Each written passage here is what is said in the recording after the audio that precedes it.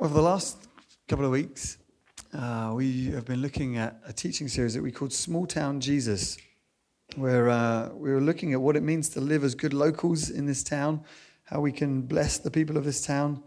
And if you haven't had a chance to, if you weren't here the last couple of weeks, I'd encourage you to catch up online, because I believe a key message, key series, key idea for us as a church at this stage, learning to love the town that we live in.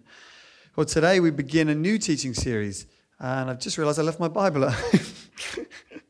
That's not funny, is it? Sorry. I was like, I'm going to read from it. I'm like, no, I'm not. I don't know where it is. I think it'll be on the screen. It's fine. Today we begin a new teaching series where we're going to be looking at Paul's letter to the Galatians. And if you're not familiar with the Bible, you should know the Bible is split into two big chunks, the Old Testament and New Testament. The New Testament has 4 books about the life and activity of Jesus, Matthew, Mark, Luke, and John. And then there's a book called Acts, which is about what the first Christians did in establishing churches and reaching their region. And then after that, there's a series of letters written by a lot of the church leaders or apostles to the churches to encourage and strengthen them. And one of those letters is the letter to the Galatians. Paul's letter to the Galatians, which we've called the series Grace Works, which will become clear as we go through this morning's message. But today what I want to do is just give us an overview of some of the big ideas of the letter, why it's important for us, and then hopefully just show us what the heart of the gospel is all about. So we're going to read from the chapter 1 for the first 4 verses. And if you have your Bibles, do you want to turn them on? Or look at the screen, those of you who haven't brought your Bibles. Shame on you. Right, I'll do the same. I'll read from the screen as well, so you don't feel bad for not having a physical book in front of you. Here we go. This is what Paul says. Paul, an apostle, not from men nor through man, but through Jesus Christ and God the Father who raised him from the dead, and all the brothers and sisters who are with me, to the churches of Galatia. Grace to you and peace from God our Father and the Lord Jesus Christ, who gave himself for our sins to deliver us from the present evil age, according to the will of our God and Father, to whom be the glory forever and ever. Amen. And just in those first four verses, we learn who's writing the letter, we learn who the recipients are, and Paul also gives us just some key bits of information as to the heartbeat of the Christian message. But before we look at them, I want to start just by making 2 observations and asking a question. The first observation is this. Almost all the world's religious groups today look culturally and socially similar. So if you were to look at people meeting in a mosque in Brighton, listen to the way they pray, look at their appearance and their dress, watch how they worship, it would be very similar to how people meeting in a mosque in Kanu, Nigeria, or Jakarta, or Istanbul are worshipping. Similarly, if you were to go to a Hindu wedding in Hounslow and then go to one in Hyderabad in India, they'd be very similar to one another. Buddhists and Baha'is and Confucians and Jews look pretty similar the world over. It's true that for almost every religious group on the planet, they look culturally and socially similar to one another, except for one, Christianity. Christianity looks very different across the planet. In fact, in the way that they worship, and the way that they sing and engage with God, the way that they dress, Christians look very different. You can't compare Nigerian Anglicans or Brazilian Pentecostals, Coptic believers, Chinese house church Christians, Russian Orthodox Christians, Roman Catholics, Dutch Reformed, and people like us in a school hall in Seaford look very different from one another the world over. It's the first observation. The second observation is that almost every religion has remained based in the region of its origin. So Islam has always been strongest and most dominant in the Middle East and North Africa. Hinduism came from India and largely still does. Buddhism is always centered in China. New religious movements, things like Christian Science or Mormonism or Jehovah's Witnesses, have remained based largely in their center of money or influence, in those cases in North America. It's true that for almost every religious group across the planet, they've remained based in their region of origin, except for one, Christianity. Christianity's original center was Jerusalem. where the first Christians came from. And then its center was Antioch, later Istanbul, or modern-day Istanbul, and later Rome, and later Northern Europe, and then recently North America, where the majority of Christian influence, majority of Christians living have come from. These days, Christianity is growing fastest and has the most adherents in sub-Saharan Africa and Latin America. Its power base or major base has shifted. So it's true that almost every religious group on the planet looks culturally and socially similar to itself, and that almost every religion has remained based in its region of origin, except for Christianity. There's the observations. The question is, why is that the case? And the answer, to exaggerate, but only a little bit, the answer is Galatians. Paul's letter to the Galatians explains why that's true. And for us to understand, let's back up a few years and look at the story so far getting into Galatians. So, in around AD 26, a Jewish prophet named Yohanan ben Zacharias begins a renewal movement, calling people to repent, goes out to the wilderness, calls people to join him in preparation for the kingdom, the empire of Yahweh, Israel's God, to come.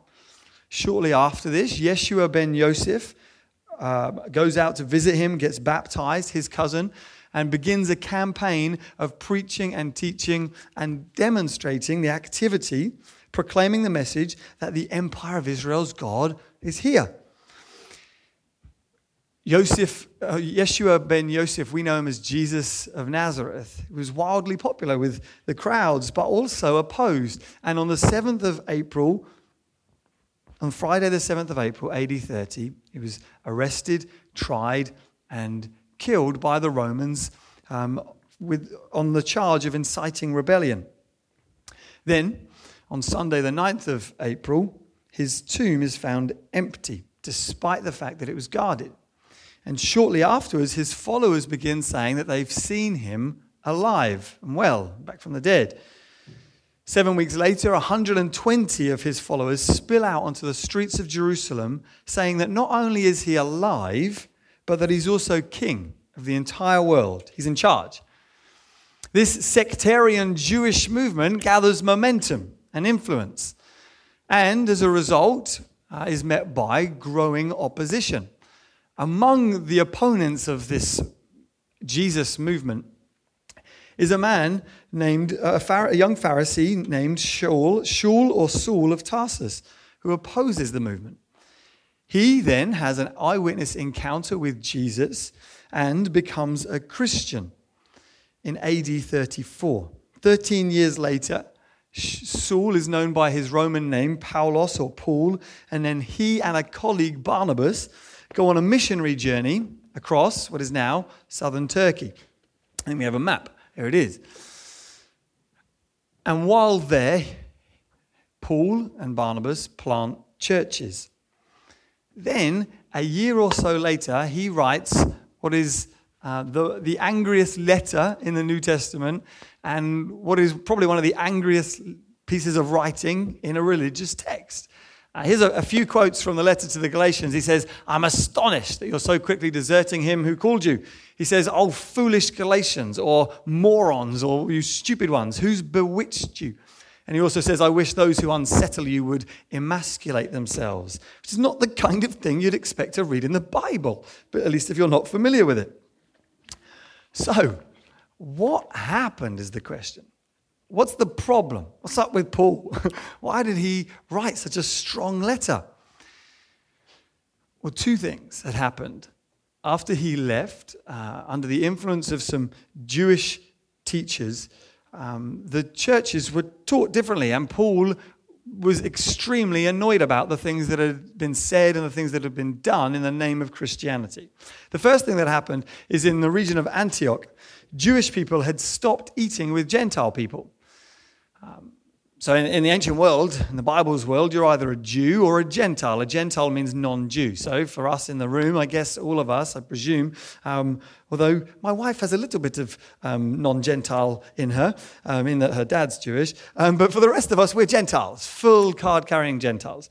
But what had happened is in Antioch, the Jewish people had stopped eating with the Gentile people. That's the first thing. The second thing that had happened is that in Galatia, Gentiles had started getting circumcised in order, like the Jews do, in order to become full members of the church and full members of the Christian faith. And Paul is furious when he hears that those two things are going on. And to us, that might sound a little bit trivial. Like, okay, they kind of, if you want to get circumcised, who am I to judge? It's not for me. But if you want to do that, or if you want to eat with just, your own type and not mix, why would you get so angry about that? So in order for us to understand, let's imagine a scenario. Imagine you're living in apartheid South Africa. There's a strict separation between blacks and whites. But you have a vision for a community center that brings blacks and whites together. And so you build a community center and you get to know the local community influencers and leaders and bring them together. They start eating together. They start, hanging out in this community center, using it. It's on the edge of one of the townships, perhaps. And your vision is that this community that's separated would come together. And you start to see it happen. There's initial success. You think this is going well.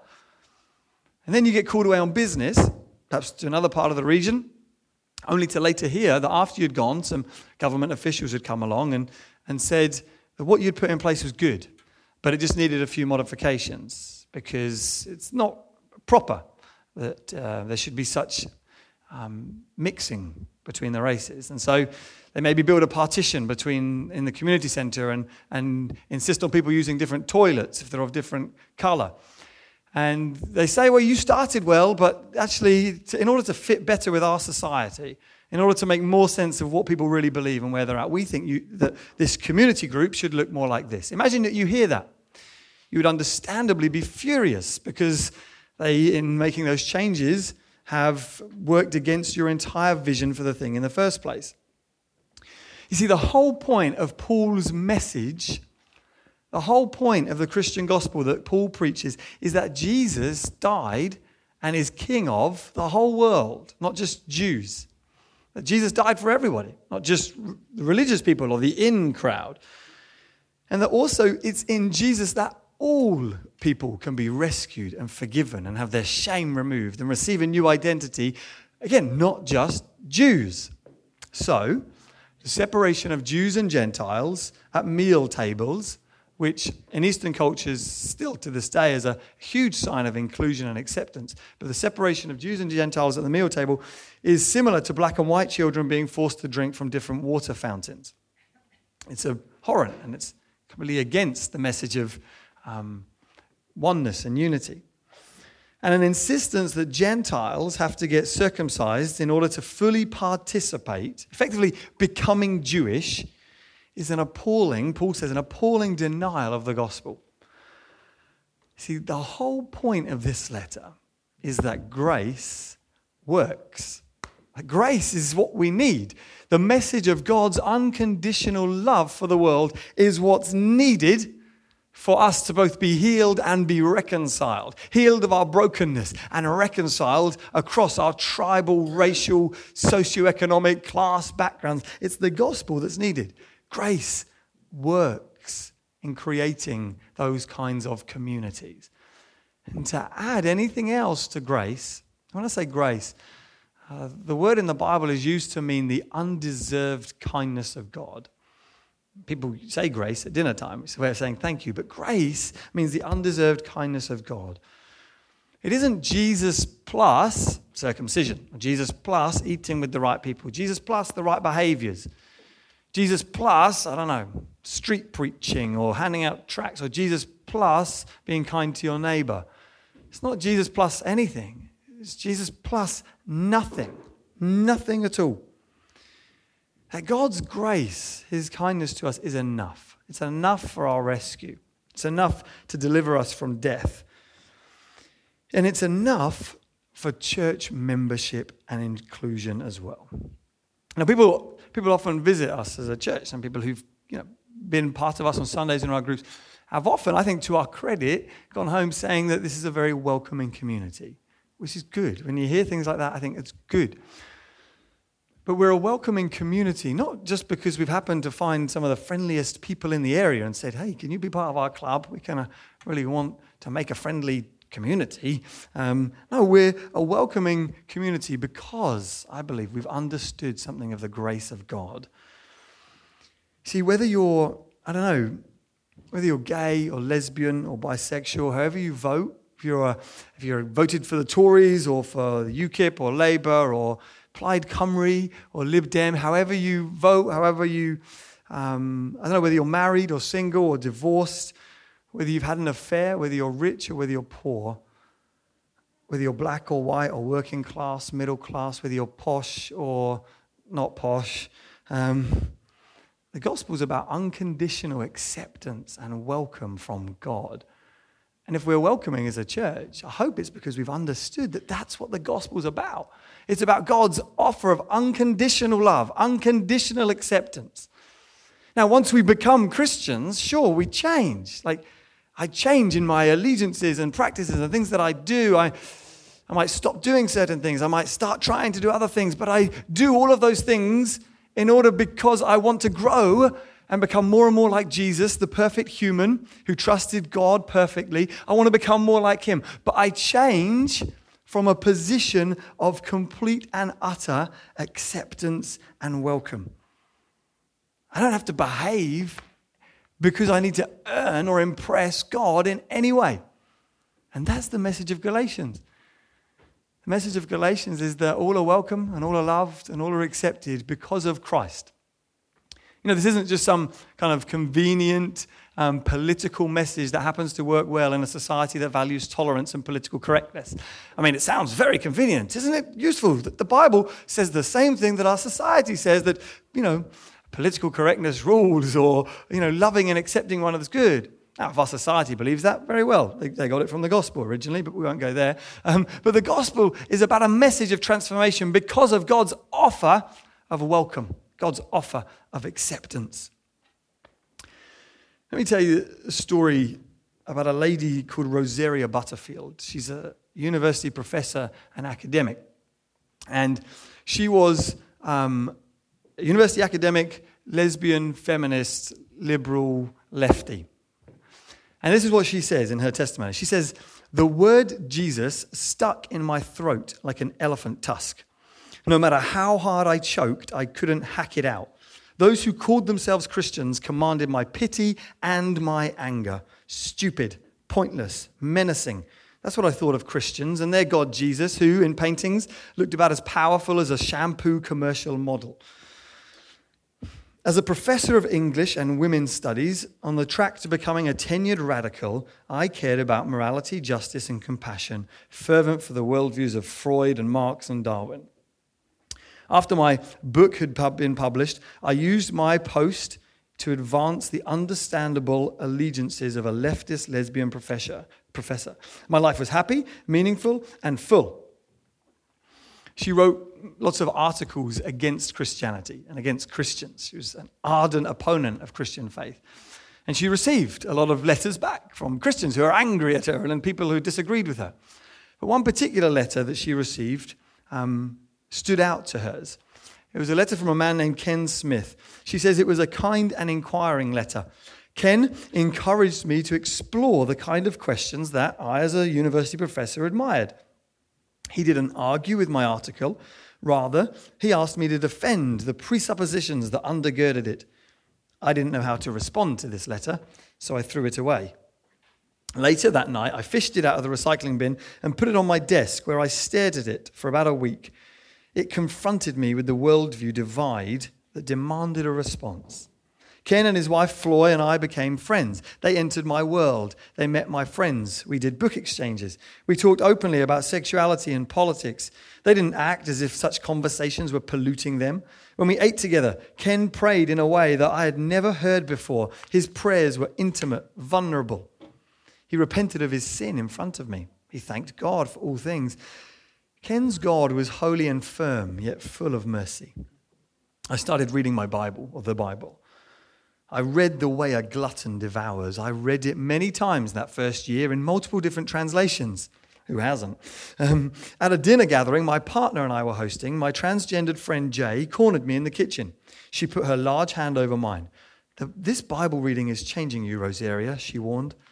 With tremors, I whispered, Jay, what if it's true?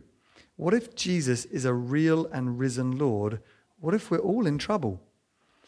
Then, one ordinary day, I came to Jesus, open-handed and naked. In this war of worldviews, Ken was there, Floyd was there, the church that had been praying for me for years was there.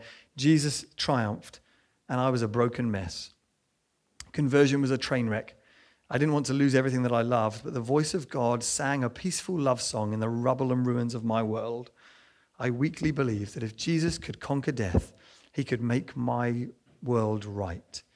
I drank, nervously and tentatively at first, and then passionately, of the peace and comfort of the Holy Spirit, and I rested in private peace, then community, and today in the shelter of a covenant family where one person calls me a wife and many call me a mother. Rosaria Butterfield is now a writer, an apologist and defender of the Christian faith, because she encountered the grace and the acceptance of Christians who embodied the grace and acceptance of the Christian message, which is put forward in the book of Galatians. A famous story about the Narnia writer C.S. Lewis, who walked in on a meeting of academic minds at the university and asked them what they were discussing, and they were all disagreeing with one another. And they said, we're trying to work out what it is that makes Christianity unique from other world religions. And he said, that's easy. It's grace. God's kindness and offer of forgiveness to us. The undeserved, unmerited offer of salvation.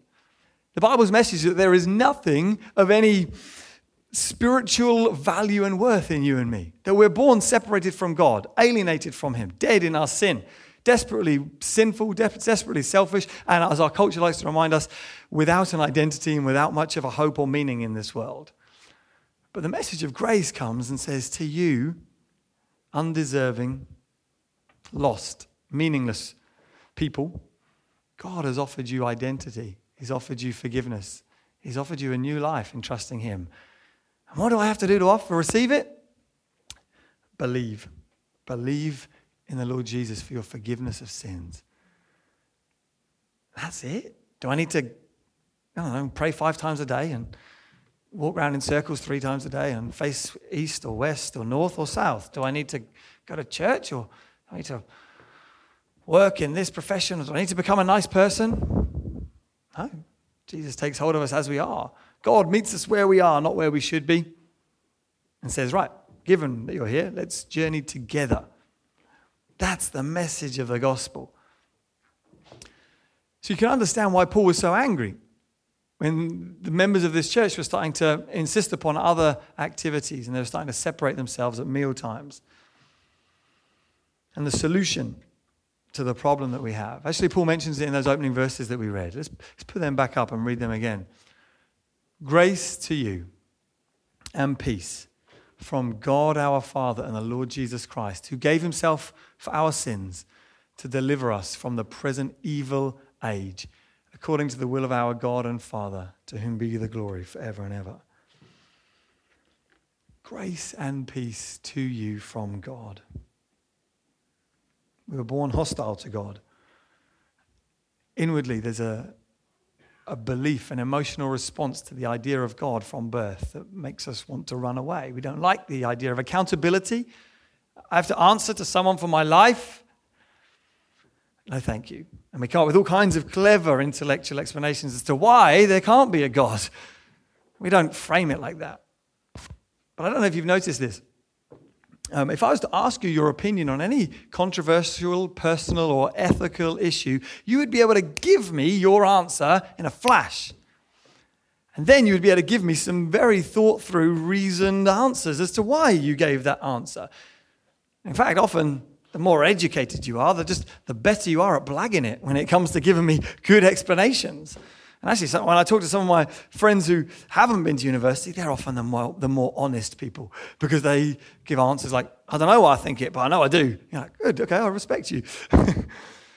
But if I was to ask you what you think about an ethical issue, you would be able to tell me straight away. And what you're doing in telling me straight away is telling me your emotional gut reaction to something. And then afterwards coming up with intellectual reasons as to why you think that. It's the same with belief in God, actually. You're born hostile to God, the Bible says. And so from birth, if I was to say to you, maybe not from birth, wait for a few years older so you can understand English. And I say to you, right, God says you must live like this. No. Why? Because his 10 reasons why I shouldn't. But I know the answer is no. God says the answer is no. The Bible says the answer is I don't care. Or at least I wish I didn't care. There's an emotional gut level reaction to God. Why? Because we're born hostile to God, enemies of God. I mean, we live in a very polite society. It's very respectable. But actually, all society is mutual self-deceit, as we've heard recently. It's mutual self-deceit. We wear masks. We put our best selves forward. It's only when the chips are down, when we're stripped of our creature comforts, when someone threatens to, impose upon our comfort and our sense of peace, that we get angry. It's me and my rights, and I deserve, and give me justice, give me this and that and that. But generally, we have this veneer of politeness. But the Bible says underneath that veneer, there's a heart that's opposed to God, spiritually dead. And Paul's opening statements in Galatians is, grace and peace to you from God. This isn't peace of mind and harmony and come sit in the meadows with me, Paul, and let's just contemplate life. Let's retreat to the hills and build monasteries for ourselves and smell the flowers in peaceful contentment. This is peace to those that are at war with God. Those whose entire worldviews and ways of thinking and living are constructed because of an emotional reaction to the idea of submission to God. We're rebels. And God says to us, peace. I've made peace with you. I offer you peace. This isn't a white flag of submission. This is a white dove of peace. This is for you. Enemies, rebels though you are. Oh, what did I do to deserve this peace? I must have been very clever in order to earn peace. I've worn God down. And now he's having to offer me terms of a treaty. I rejected God. No, this is God saying, peace. I love you enough. I care about you enough to say peace. And along with that peace comes the offer of rescue from this evil age, Paul says. So hostility can be ended and there can be rescue from this present evil age, Paul says. Which again, isn't come on, retreat, run away, like Monty Python. Run away from the world and its troubles and hide in a bunker. Oh, I deliver you from the trappings of this evil age that is hell-bent on its own destruction because we worship self, we worship the creation, we're opposed to God, we are encased. The Bible says blinded by the God of this age. And the gospel comes to say, I'm bringing you rescue. Rescue's here. It looks like being rescued and added to the people of God. It looks like peace, it looks like freedom, and it looks like this message of hope that change is possible. Not because of you and your brilliance, but because of him. We're going to end this morning by breaking bread together. We're going to end by coming to the Lord's table, and John's off, and by receiving this bread as... So when Jesus died, before he died, he had dinner with his friends, and he took some bread, and to a people who are at war with God, he said, this bread is the bread of peace and a new covenant between God and us. This bread represents my body, which is broken for you. It's the means of peace. This blood, this wine, he said, represents my blood, which will be poured out for you for the forgiveness of your sins. Jesus' cross is God's offer of peace to a world at war with God. And so when we come to the table and we break bread and we drink juice, we do so as an act of remembrance and of gratitude for what God's done, believing that in somehow this is a physical means of us engaging with, a tangible means of us engaging with the reality of the gospel of God, the good news of Jesus. And this is something for Christians to do. If you're not a Christian, you can sit this one out. You can sing the song that we're going to be singing. You can consider some of the things that I've been saying today. You can become a Christian. You can become a Christian today by talking to the person you came with or someone you know in the church, by confessing to them or to God your sin and asking Jesus to forgive you. And you could break bread for the first time as a Christian. But let's pray together. And as John and the band join us, we'll break bread and remember what Jesus has done. So Father, thank you. Thank you for this message of Galatians. That is what makes Christianity different. Your forgiveness, your life, peace between men and God, peace between man and man, possible, unity possible, the ending of hostilities between different people, the ending of tribal lines possible because of the grace of God. Thank you for your kindness. And we gather to the table to break the bread and drink the juice as an act of celebrating and remembering your offer of peace to a world at war. In Jesus' name we pray and give thanks. Amen.